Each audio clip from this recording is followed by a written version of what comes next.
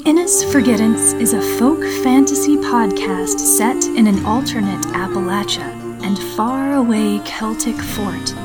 You can help support me and this story by sharing it with your friends, posting on social media, or by clicking the link in the description to buy me a coffee. I'm glad you joined me this week, and stay safe out there in the woods. When the blinds reveal their secrets by the lanterns fading gleam, conjure all the light within you, for to face and never see.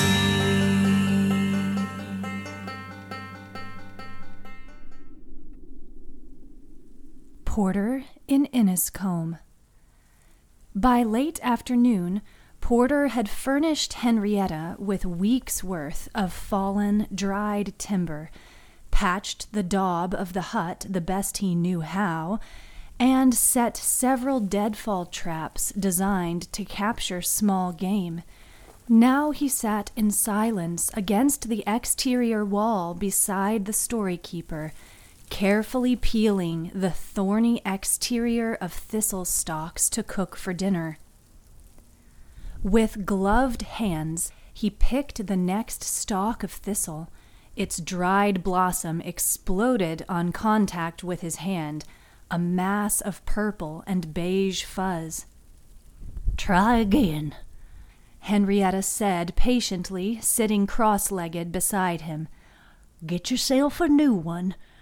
See, that's why I gather more than enough, just for this reason, so, I can afford to let you botch maybe 2 more. She eyed him, and one side of her mouth ticked up. "So get it together."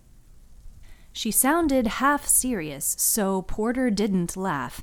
He took the next length of plant and carefully began peeling away the thorny green exterior, revealing the edible, sappy inner stalk.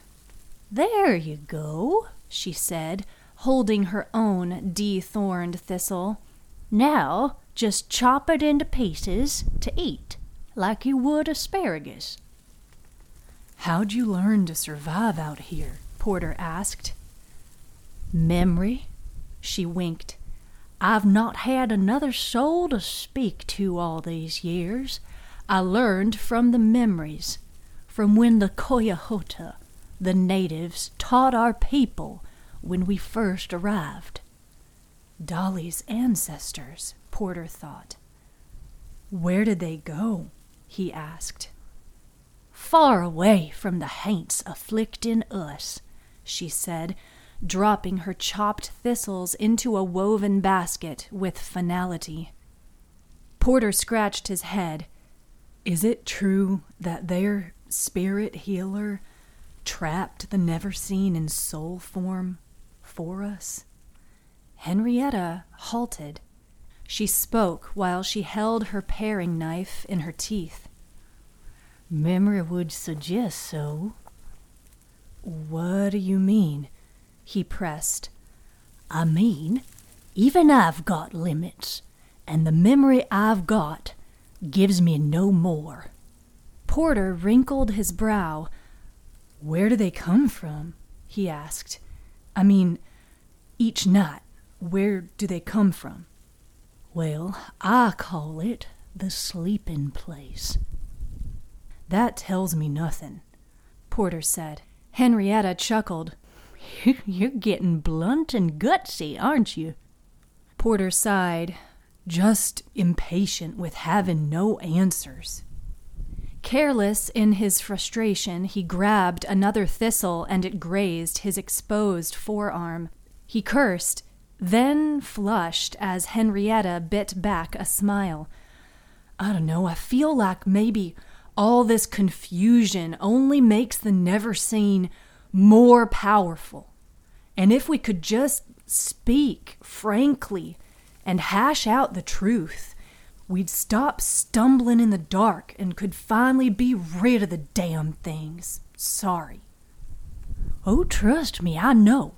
I've had 40 years to hash it out, and there are still some things I can't make heads or tails of. Porter leaned forward.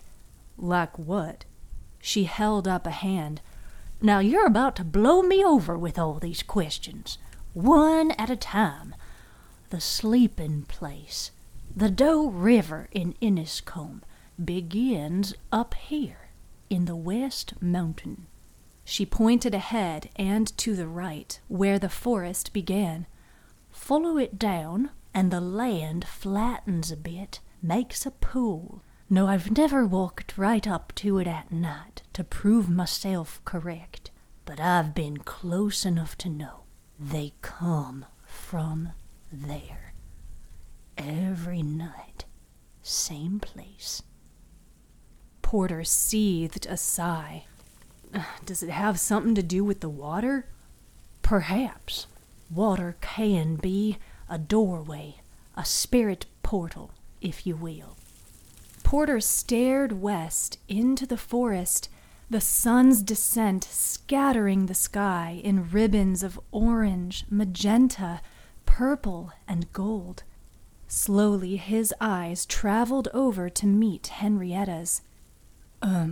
So last night, when you found me in the woods, Porter said, the Neverseen had already, A sudden trembling came in his chest and arms at the memory.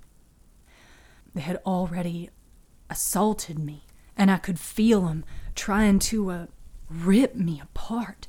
My soul, I mean, or spirit. Henrietta's eyelids rounded, her blue gaze flared in a mixture of sadness and anger.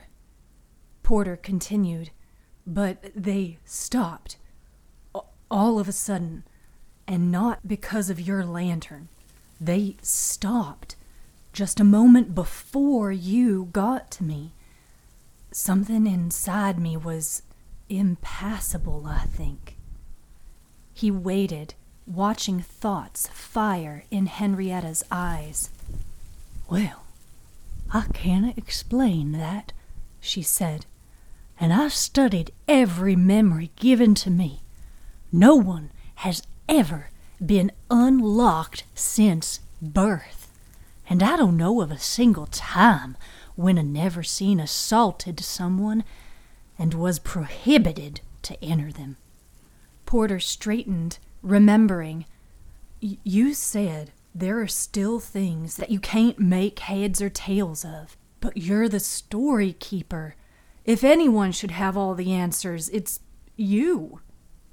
Well, I'm not all-knowing, son. Memories were given to me at my unlocking, a snowball's effect of what storykeeper after storykeeper after storykeeper carried. She shrugged and shook her head. There's nothing in my memory that explains why you were born unlocked.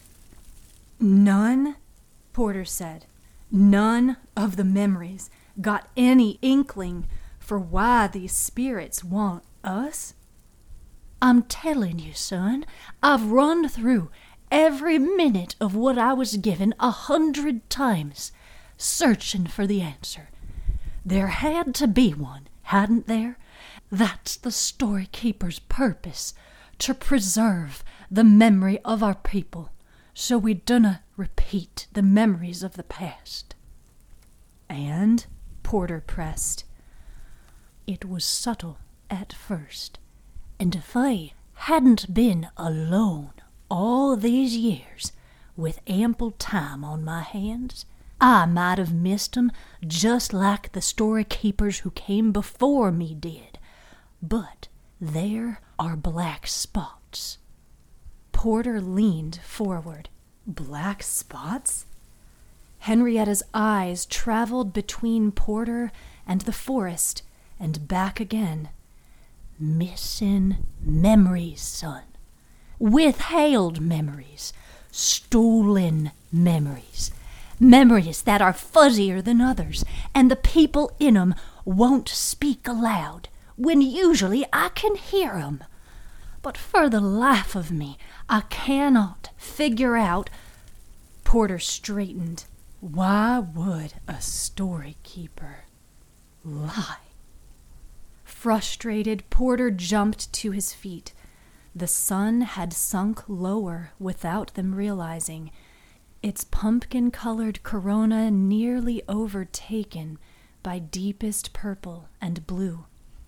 He extended his hand, helping Henrietta to her feet. He picked up the basket of thistles, and they turned to walk inside in silence. Mama had cooked the rest of their meal and set it on rock slabs, ready for them to eat. The fire pulsed low. Mama was already asleep. The sight put a pit in Porter's stomach. He turned to face Henrietta behind him. Her face was marbleized by shadows and the flicker of the fire, her gaze distracted and deeply burdened. "Yes, Porter," she all but whispered. "Why the hell would a story keeper lie?"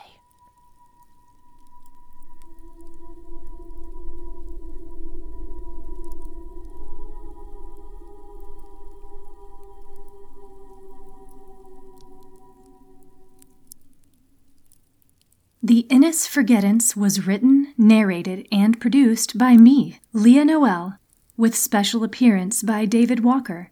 The original song, Beware the Neverseen, was written, composed, and performed by Georgia musicians Miles Landrum and Lorelei. You can find links to more of their excellent music in the show notes. Sound effects came from the kind folks at freesound.org. You can follow this podcast with behind the scenes and more on Instagram and TikTok at Leah with a Pen. Ooh.